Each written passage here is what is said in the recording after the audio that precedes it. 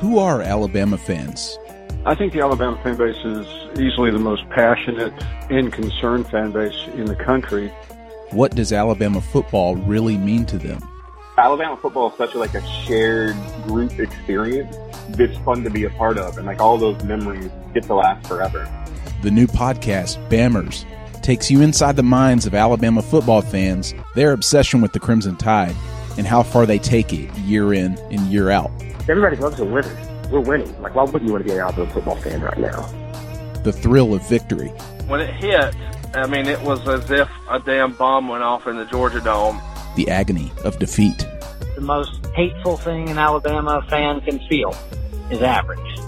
We look at sidewalk alumni. Just because I dig a ditch from 8 to 5 and you graduated from the University of Alabama, that don't make you no better, no worse than me. Immigrants who love the Tide. I'm from Egypt. I love this town. I love Alabama football and Rota. Game day weddings. I always said I wouldn't get married in the fall because of football season, so the first date I looked at was the bye week. Bama fans who live in Auburn. To me, I think Auburn is the complete dump of the state of Alabama.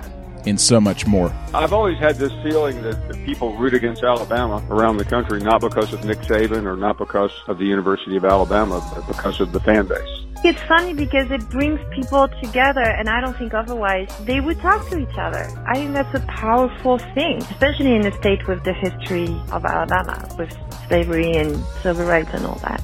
With people like Paul Feinbaum, Tim Brando, Laura Rutledge, Marcus Spears, and Alabama football fans across the world. Just search Bammers on iTunes or wherever you download your podcasts. Bammers, inside the obsession of Alabama football fans. Coming soon.